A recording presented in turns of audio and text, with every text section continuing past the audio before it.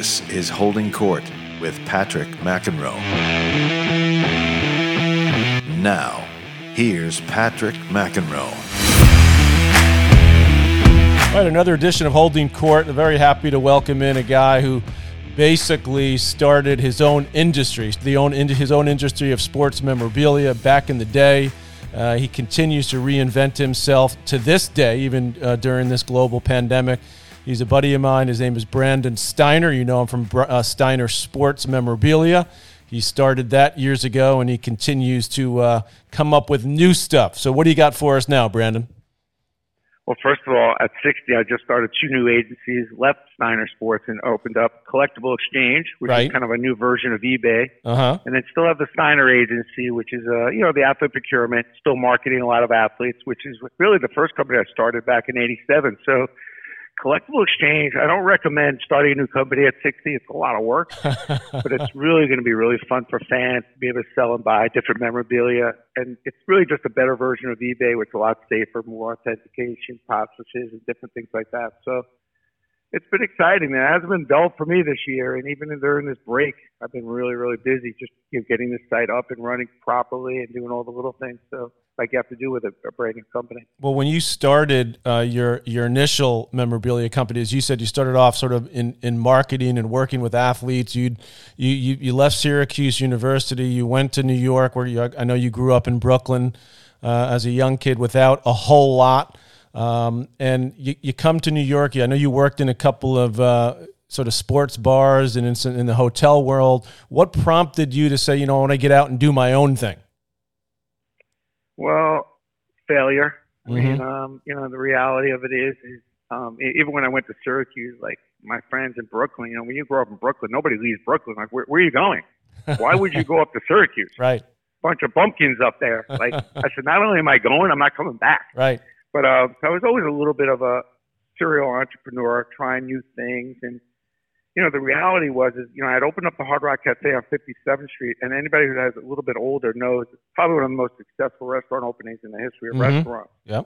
And I got a lucky break after leaving Hyatt to become the assistant GM and run the place at night. And I met a lot of athletes and a lot of people because I think there were about 250 people online from 2 in the afternoon to 2 in the morning, 7 days a week. Wow. And at that time, it was a 250-seat restaurant. Right. And at that time, you were what, like mid-20s? A little older. 23 years old. Wow. Okay. And what's funny is they sent me to Hard Rock in London for training, and it was Wimbledon time. And I remember they had this annual party. I was gonna bring that up when you mentioned the one in New York. Exactly. It used to be a huge event in London. Huge event that Vitas used to throw. Yep. And that was like my first intro to tennis. I'm like, wow. 2 things I really noted at that party. Like, you guys were really tight. Mm-hmm. Because, you see you guys competing and growling at each other. And yet in this party, like, I guess you guys travel together, and there's a lot of relationships. And here, like, everybody and anybody's there, except for Connors, by the way. He was always a lone wolf. That's what made him great. So it kind of was like, it was like, wow, this is cool. Because, Peter Morton was a big tennis guy. Mm-hmm. And the other owner, Isaac Tiger, was a big rock and roller. So I'm at the Hard Rock, and I'm thinking sports. Like, we should do a Hard Rock, but in sports. Mm-hmm. And back in 1984, I opened up the Sporting Club, which was with one of the limited partners of the Yankees, Billy Rose. Mm-hmm. And there were no sports bars, no cable, no satellite dish in Manhattan. This is the only one. And that's how I met all the athletes. So my vision after that was I wanted to open up like an ESPN zone at that time, and just before ESPN zones and All-Star Cafe and that. And believe it or not, I was just too young. I mean, I really hit my mark with this sports idea, but I think I was able to raise $250,000, and I kind of needed $1 million, and I just couldn't do it. So at the time, I had met a bunch of athletes. I was very friendly with Keith Hernandez and Strawberry and a bunch of different guys. And I started doing their fan mail. I did Lawrence Taylor's fan mail and a bunch of guys. And I was just helping them get, some little appearances and stuff. I mean, There wasn't a lot of sports marketing going on back then. And, one day I went home and I just got married. I said, I think I'm going to start a company. And my wife's like, yeah, but you didn't have enough money for that restaurant you want to open. I said, I think I'm going to open up a little bit of like a sports bar, sports kind of consulting agency. Mm-hmm. And my wife, as she usually did, gave me that look like, what the hell are you talking about? What are you getting us into? Right. Like, but if you're going to do something stupid, you might as well do it now, like before we have a family. And right. My wife was a CPA, and she did well, so she kind of carried us. And You know, it was really interesting. You know, when you start a business with $4,000, I don't recommend it. But when I started signing, I only had $4,000. And then when I started the collectible business, I had 10. I remember going to the bank and taking out $10,000, which was a big part of my savings, because I felt like I had a hunch. And it was really just to do corporate collectibles. So, you know, if you had a meeting, you know, you'd send the ball, want to get the ball rolling. You know, I want to serve you. You send a racket. I'm here to serve you. Mm-hmm. You know, I would send like, you know, a sneaker. Right. You know, you connect it to the sport, right? Yeah, I'd send a guy his favorite pair of sneakers, except I'd only send the left one. I said, look, I want to get this relationship off on the right foot. Right. Oh, that's great. And I called his secretary. I find out he's a big tennis fan or a big runner, and I'd get the best pair of sneakers. Send him the left one. I said, look, I want to get this relationship off on the right foot, and I'm going to be in your neighborhood next week. I'd like to bring the right sneaker every time it worked. Wow, that's amazing. So I was always creative and trying to develop these relationships, because remember, nobody from a regular standpoint was used to using athletes. They weren't used, so I was just trying to set them up with all kinds of different things. Well, you say in your many speeches you've given and on your podcast, which I've caught up on this week, which are tremendous, by the way, that it's all about relationships. That's kind of your big theme, and obviously you figured that out early in your relationship with the athletes, to connecting them with the companies. But you reminded me of something about, because as soon as you started talking about the Hard Rock in New York, my mind immediately went to the one in London, which was as popular. And I remember, as I'm losing my voice here doing these podcasts, losing my voice because I got up and sang AC/DC at the player party. And of course I can't sing at all, but you're right. The tennis group is pretty close knit in that, you know, we travel around the world together. You obviously compete with each other, but you're there with the same people, basically week in and week out. So when you look at tennis, I mean, you come from the entire sports world. So many of us in the tennis world are kind of too locked into what goes on in our little universe. But from someone like you, who's had amazing relationships with the New York Yankees, with the Dallas Cowboys, with Notre Dame and their memorabilia over the years, when you look at tennis and sort of the global nature of tennis, particularly when you look at what's happening now, and, you know, how sports, if ever, it's certainly in the professional realm, will come back. What do you see that tennis could do better? Well, a lot. A lot. I mean, first of all, you know, Serena's been amazing for tennis. The fact that, you know, your brother sticks in on these broadcasts with you as well has been very helpful, because I'm a big fan. You know, one of my big things in really building the collectible business from a hobby into a real industry was remember the moment.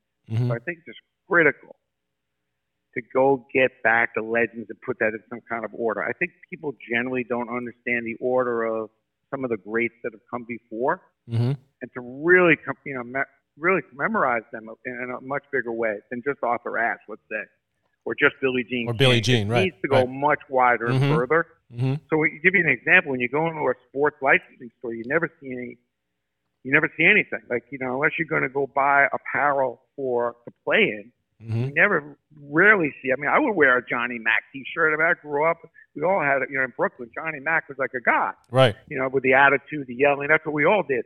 You can't go buy a Johnny Mac T-shirt, or you can't go buy anything Serena that's kind of fun. You got to buy a Serena tennis stuff. Mm-hmm. You can't buy a photo or poster of Serena. You can't even get an autograph of Serena. Like, those are the things that get kids. What do you put up in your room? Right. You can't even put up a poster. You can't put up a signed photo. There's very rarely meet and greets with a lot of these for the common, you know, where a lot of these other athletes are doing much more connecting with their fans. There's just, you know, there's 2 weeks around the U.S. Open, and that's it. I think the court could be more fun. I think, you know, from a standpoint of, they started adding some music and everything like that, but it would be nice to have more exhibitions in some of the major cities. That's where you got to get going. That's where so many athletes. Now, they started building some more tennis courts, some tennis programs, which I'm a big fan of.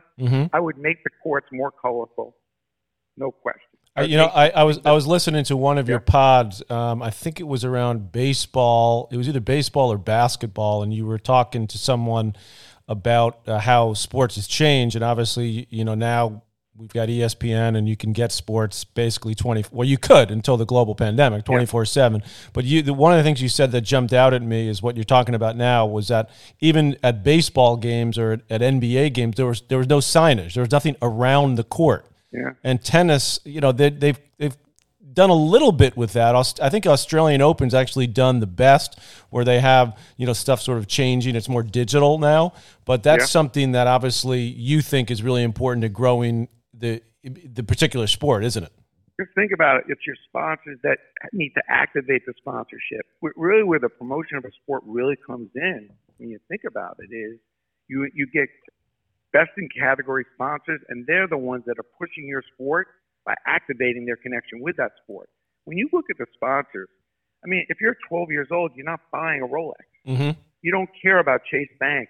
I care about Chase Bank as an older person, right? But an 11-year-old doesn't care about Chase Bank. And you think about the companies that are big, high-level, older-directed sponsors. Very few are invested in with youth-driven, though they do the Youth Day at the U.S. Open, but it's not enough, because a real sponsorship is having a company that's activating that sponsorship for many, many months before and after the tournament that comes in. By the way, I think the World Team Tennis, huge fan of it. Yep. I think that if the current players are, and you see them coming and going, but those are I think more of that on a regular basis. Yeah, I agree. It's a more affordable play for a regular kid to be able to come, because it's really expensive and hard to get a U.S. Open ticket. And you think about it, that's the big gig.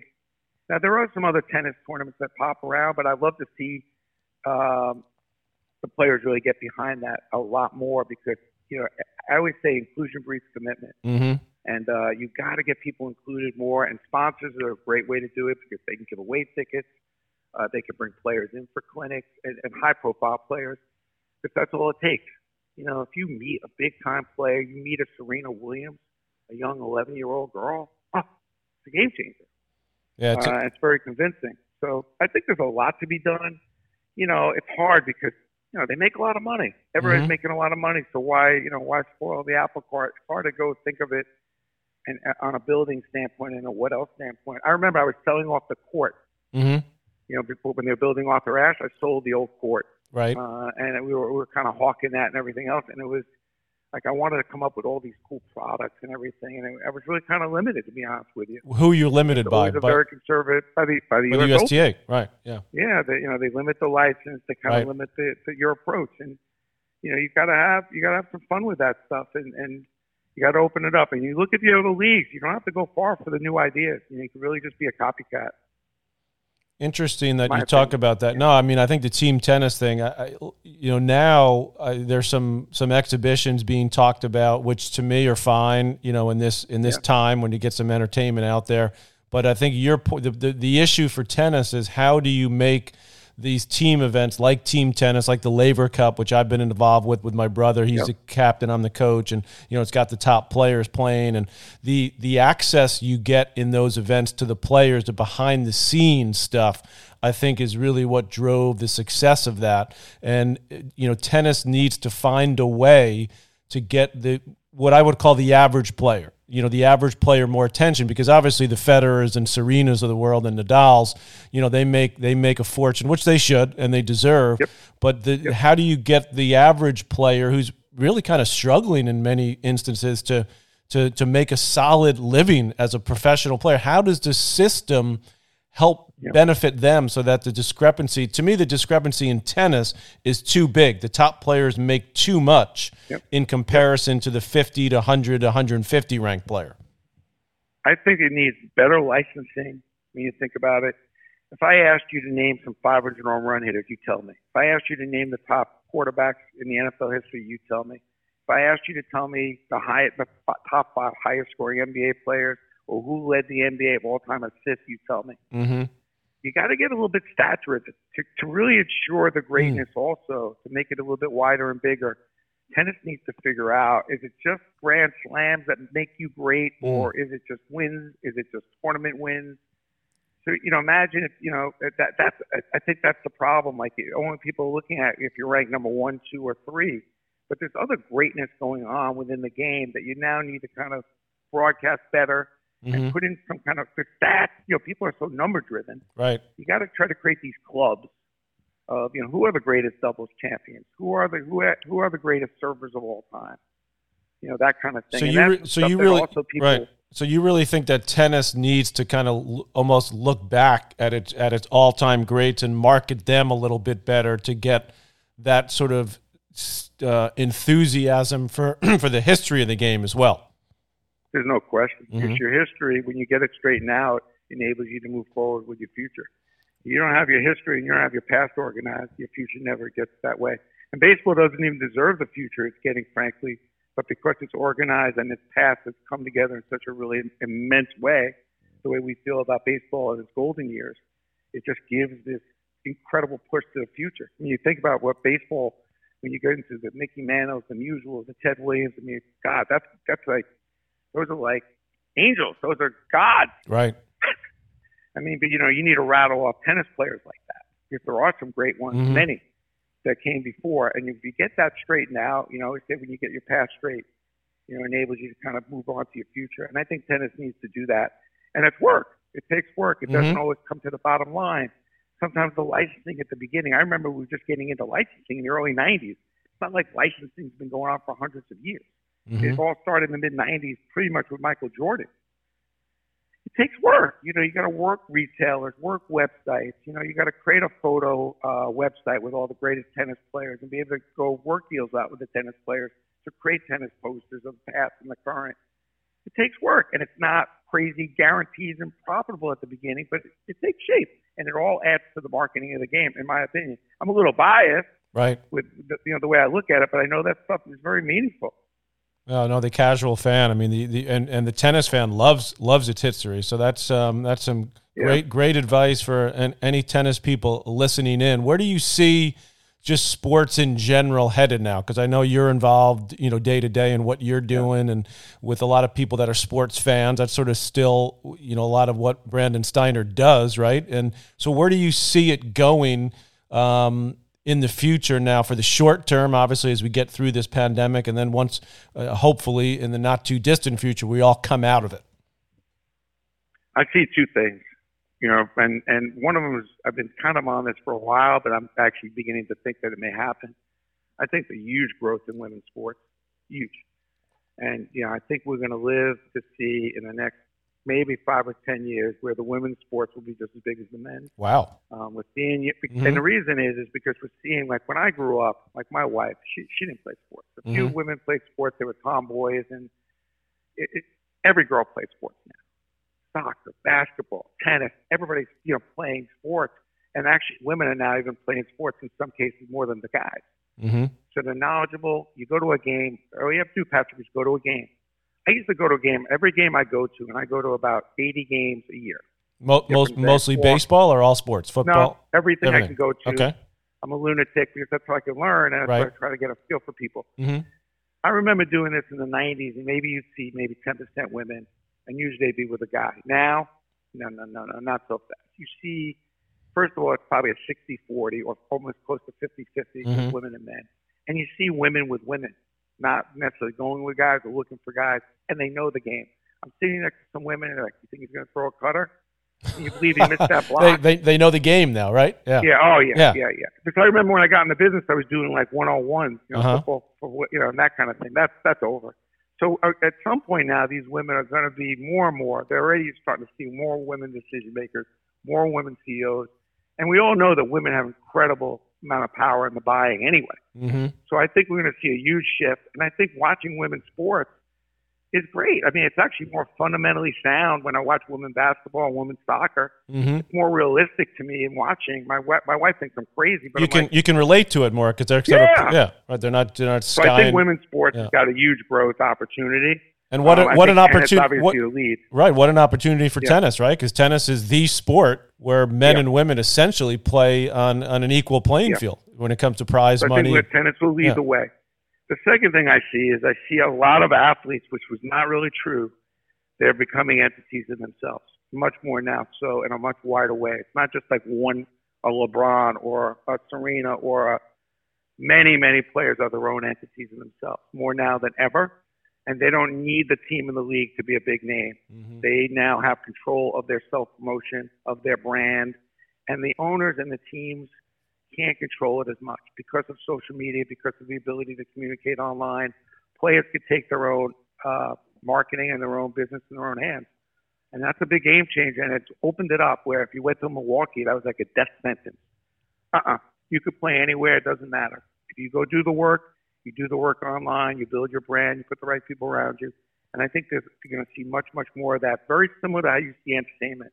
You're going to see the athletes now finally falling into more of an entertainment bracket than just a sports celebrity bracket. Yeah, and probably even more so now that we're all learning how to, I learned how to do this podcast from my basement where you and I, you've been telling me about doing your Zoom webinars. I've been doing those for the kids at our tennis academy. I know you've been working on some of those recently, especially now when starting your new venture. So tell me a little bit about that and how that's going. What's amazing is when I came out with this about a month ago, my people were like, this is not going to work. It's a sensitive time. Sensitive for what? Mm-hmm. I'm not in my house because I'm scared. I'm in my house because I'm smart and I want to be safe. Mm-hmm. Nobody's, at the end of the day, everybody's looking to do business. Everybody wants to go forward. So it took a few weeks for everybody to kind of get a grip on the fact that going forward is going to mean probably being home a lot more. So I've come up with this idea of having celebrities and athletes doing these Zoom conferences because it's important to be in touch with your clients and customers. So I had like this money manager who, when the market was down a little bit a month ago, he wanted to go get to everybody. It was hard because everybody was a little bit panicked. Mm-hmm. The market was down. I said, look, go get a big name athlete. Let's get on the phone with your top 25 clients. You'll be able to do a State of the Union. At the same time, you'll have a little fun. You'll talk about the state of sports and whatever. Right. It was a home run, and he ended up booking like 5 more. So now we're working with a whole bunch of big companies. We're doing a charity day online. We have 4 or 5 different celebrities helping raise money for charity, and then some of the money's going to those players' charities. We're doing a regional sales conference. There's a whole bunch of things. And instead of just the CEO, who's not necessarily always he or she used to kind of doing these on a computer in their home thing, using a couple of celebrities is breaking it up and making it a little more fun, taking a little pressure off some of these CEOs and CMOs that are doing these conferences. And it's been really working well. Amazing. That's been my main game. And, the other thing is a lot of people are home organizing, throwing things out. So a lot of people go to Collectible Exchange. Right. I think we have over 50,000 items up there. We just started in December, and there's over 50,000 items up on the site already. So we're seeing a lot of people say, maybe I don't need all these autographed items and these collectibles. And we see a lot of people going online selling stuff. That's pretty cool. Yeah, that's good for your business. Yeah. And I do have to tell everybody that you and I met recently through my longtime agent Sandy Montag, who's a good friend, another Syracuse guy. You guys have both made it big, and you've been nice enough to allow me periodically with my daughter, who's a tennis player, who's an athlete, to use your tennis court. You've got quite the pad there. Coming from where you came from in Brooklyn, Brandon, you should be very, very proud of your pad up there. I know it's got sports everywhere. So one day when this whole thing passes, I want to, because I've seen your basketball court just from outside, but I want to come in and check that out. But I very much appreciate you letting me use your tennis court from time to time. Well, it's funny because all the parks are closed and we don't use our tennis court regularly. My kids are all in different parts of the country, so it's no problem using it. And it's funny. Growing up, I had one goal, actually 2. Mm-hmm. One is I just wanted to have a hoop in my driveway. Because growing up, I didn't have really a backyard. I lived over at Black Kosher Butcher on Kings Highway in Brooklyn, and I just wanted a hoop. So there's only the second house I've ever lived in, and to have a full court, indoor court, and an outdoor court is, I don't really care about the rest of the house. It's incredible. That's my favorite thing. And at the end of the day, now I've had 2 months of downtime, but sometimes you don't even realize, wow, I can't believe this house is kind of big. Because you don't realize how grateful and how lucky I am to live as poor as I did in a little 400 square foot apartment over a Butcher with 2 brothers and one small bathroom that my closet's bigger than now. And then living like this, it's a really good twist, and it does put things in perspective. The gratitude you have to have at this time, because a lot of us have a lot more than we probably need and ever expected.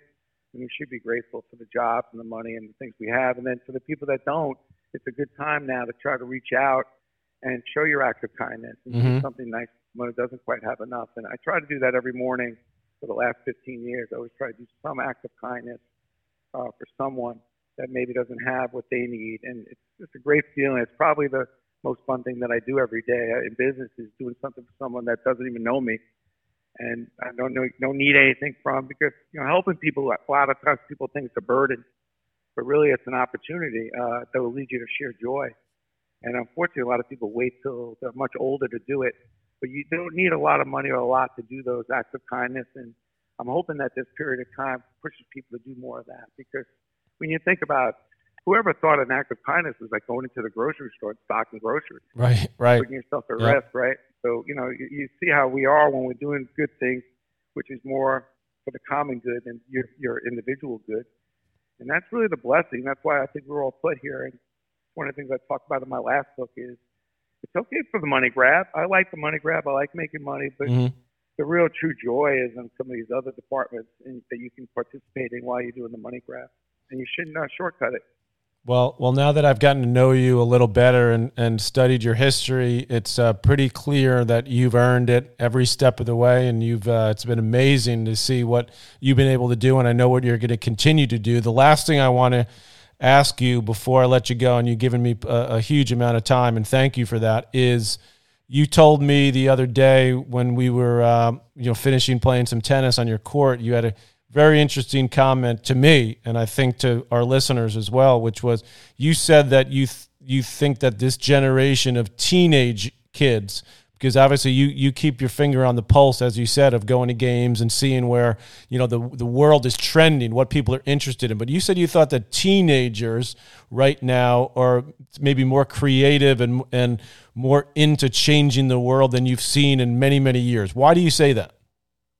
Well, the Generation Z, I've always loved working with young kids, interns, and now I do reverse mentoring. So, I mentor a lot of kids, and I'm great to do it, and I have young kids mentor me. But what I see now is, and what happened with the millennials, every generation, I had kids that were lazy, that were not doing anything, and every generation has its good and its bad parts to it. What I see in the Generation Z is, and what happened with the millennials, they kind of had all this social media and these phones, and it kind of gave them a lot of stuff way too quick, too early, and they kind of got caught up in it. The Generation Z are not that, they're not that infatuated with all this stuff. They grew up with it. It's not a big deal to them. A big deal to them is how they're going to improve that, how they could put that into better use. They've been through that 2006 slump that we had with the economy, and now they're ready to grind. And they also understand the responsibility that we're counting on them to probably fix this planet. They talk about it regularly. They won't buy anything unless there's a company that's doing some good with some of the profits. And it's not just put a garbage can on the corner or give out a couple pairs of shoes. That they want real do-good. They want honest, authentic do-good, and they expect it. And it's equally as important to making money. The young kids, they want to make money. They want to be successful. I'm seeing incredible amounts of entrepreneurship from 13-year-olds, 15-year-olds, kids that want to change it, do better, that are looking for the gaps in the way we do things in this country and make it better.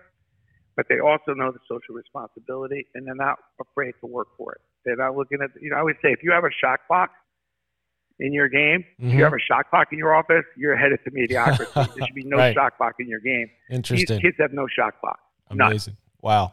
They're ready to work 24/7. These kids are calling me at 1 a.m. They're coming over my house at 10 at night. They got questions.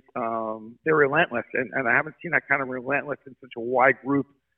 I used to go speak at high schools. I just stopped because the kids would just stop paying attention. You go to a high school now, the kids don't leave the room. They won't let me leave. Just a different change of what's going on in the spirit of some of our youth in this Generation Z group. And I'm very excited about what's now first, second year college kids, high school kids. It's really impressive. And I'm excited to hand over the baton to them in all aspects. I feel really confident they're going to actually fix maybe what we kind of maybe broke. Well, your relentlessness, Brandon, is infectious. So keep it up, and thank you for taking the time to do this. And I know your jump shot is pretty solid. I've heard you talk about that as a kid, as a 5'7" Jewish kid growing up in Brooklyn. But I need to see your forehand soon. You've been letting me use your court, and when the weather perks up, I need a lot of work, man. I need a lot of help. You and me out there on the tennis court. I appreciate you, and thanks for doing the pod and having me. And for everybody out there, stay safe, stay at home, and be kind. It's important. You got it. I'll see you later. I'll see you on the courts. Brandon Steiner, right, thanks. ladies and gentlemen. You got it. Bye-bye.